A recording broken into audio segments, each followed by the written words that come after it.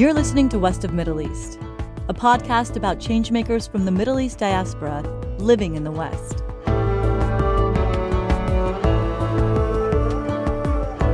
I'm your host, Shuka Kalantari. In each episode, we hear from Middle Eastern immigrants and first-generation Americans who make it their careers to create positive change. West of Middle East is created by the Neda Nobari Foundation, an organization supporting dynamic projects in pursuit of social justice. We change the narrative about what the Middle Eastern diaspora contributes to the West. We go beyond stereotypes to create a cultural bridge. In Season 1 of West of Middle East, we begin to build this bridge in California. In this episode, we go to the Hollywood Hills.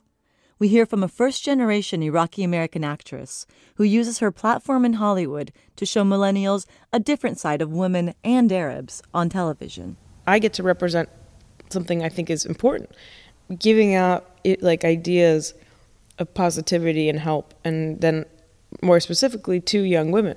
Most people that watch my shows or know who I am are younger people. That's Alia Shawkat. She played the character Maybe Fiyunke in the TV show Arrested Development. The series won 6 Emmys. Alia starred in Arrested Development when she was 14 years old. Now she's 27 and has been in dozens of TV shows and movies, the most recent being the TBS show Search Party. Alia plays Dory, a millennial who learns about her own self-worth when she starts searching for a missing person at her school. And through her own self-discovery of this mystery, she starts to gain self-assurance again and feel confident again and make choices that are right for her. I guess there's not a lot of stories about female characters and self-discovery. Not really, not enough that are, I think, well done, honestly. It's just important to do honest interpretations of what girls are actually struggling with instead of making it seem like it's all easy if you look the certain way. I'm tired of seeing roles where these women are, perfect looking because we've told you it's perfect looking, and their whole life is fine. There's nothing wrong with their life because they're good looking. When Alia first tried to make it in Hollywood, she got rejected. Agents said Alia was too ethnic looking.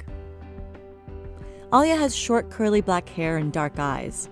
She's about average height, with lighter skin and a lot of freckles. She gets the freckles from her mom, a California girl of Irish and Norwegian descent. The dark hair and eyes she gets from her dad, an Iraqi immigrant born in Baghdad. And she's beautiful, though not in your typical Hollywood way. Alia wants to show girls there's no such thing as too ethnic looking in America.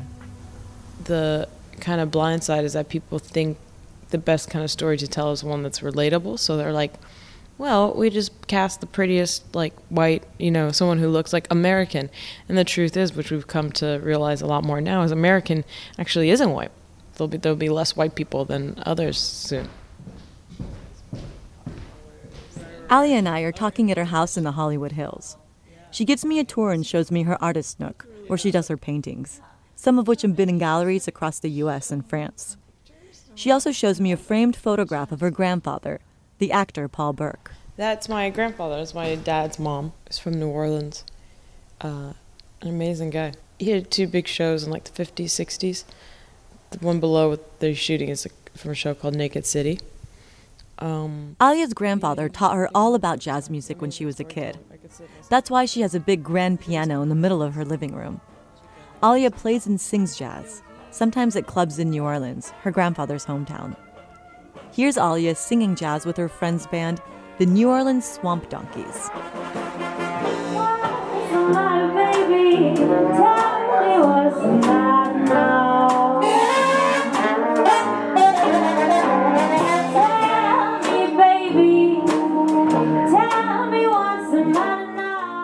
When I met with Alia, she was heading back to New Orleans the next day to shoot a film and maybe play some more music. Earlier in the month, Alia was in New York. She travels a lot. But Alia's never been to her father's homeland, Iraq. Her dad doesn't think it's safe for her to visit there after the war. Alia says the closest she ever got to Iraq was when she went to Jordan to film the indie movie May in the Summer. everyone was like treated like family, like right away, which is, reminds me a lot of like my family, you know, how they treat my friends and stuff. There's no like pleasantries. They're just like, you eat, like you're welcomed. And there's a lot of cultures like that. But Arabs are so much like that. They're such a loving, welcoming people. Like, my home is your home right away. Alia just got back from a weekend with her Arab family the night before. She says she's been learning to cook from her Iraqi grandmother, Bibi. Alia doesn't speak Arabic, and Bibi doesn't speak English. But through hand gestures, her grandmother's teaching her how to cook Iraqi food. Everything's so simple. Nothing's written down. She's not like 2 teaspoons of this. She just like shows me in her hand. She's like, like that. That's it. She makes meklama, which is like a great breakfast dish, just like ground turkey and onions and tomato with eggs, that I can make, but it still doesn't taste like hers exactly. You know, I just gotta like do it with her a bunch of times. Alia thought of Bibi, her grandmother, on the night of November 8th, 2016, when the result of the 45th U.S. presidential election was announced. Alia isn't religious, but Bibi is Muslim and an immigrant. Alia was scared that rhetoric would turn into reality. I felt lonely in a way I never felt before. I felt like a friend had died, you know, a good friend or family member. It was like that kind of thing where you're like, it's just hit with you and there's nothing you can do to kind of avoid it.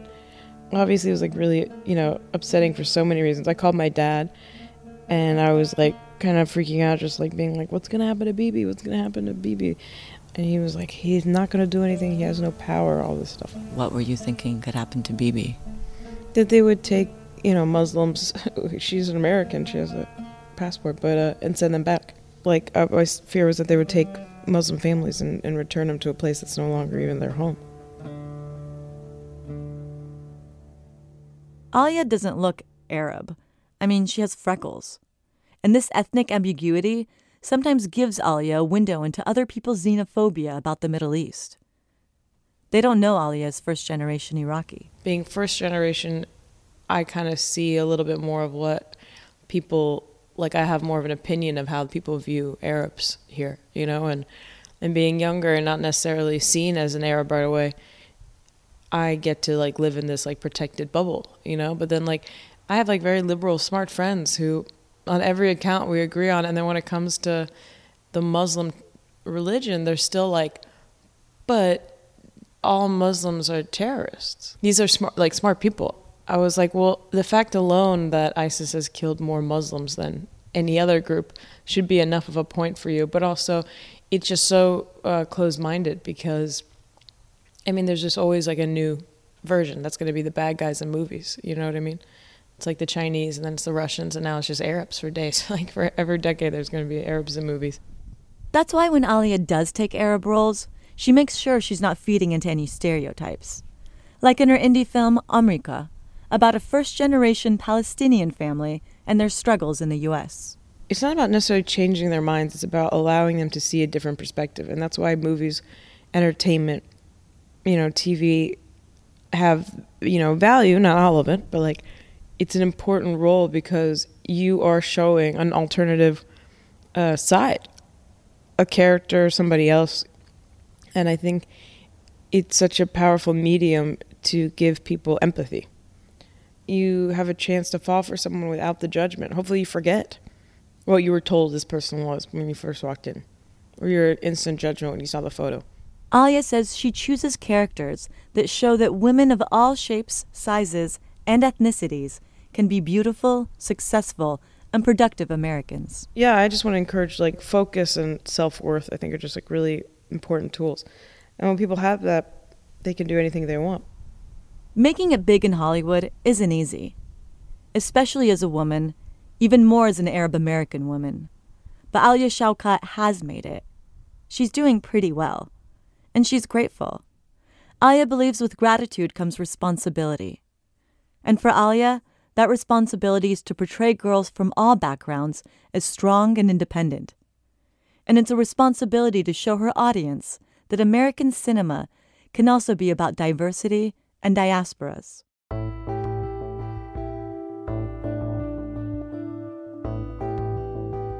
You've been listening to West of Middle East. You can hear more episodes about changemakers from the Middle East diaspora at westofmiddleeast.org. If you like what you heard, rate us on iTunes. Our podcast is created by the Neda Nobari Foundation, a group supporting dynamic projects in pursuit of social justice. Seth Samuel is our engineer. Music is composed by Logo Ramin Torkian and Azam Ali. The recording of Alia Shawkat singing with the New Orleans Swamp Donkeys is courtesy of Mark Pagani. Our reporter and producer is me, Shuka Kalantari. If you have suggestions for what you'd like to hear on Season 2 of West of Middle East, or want to share your thoughts about what you heard just now, email us at comments@westofmiddleeast.org.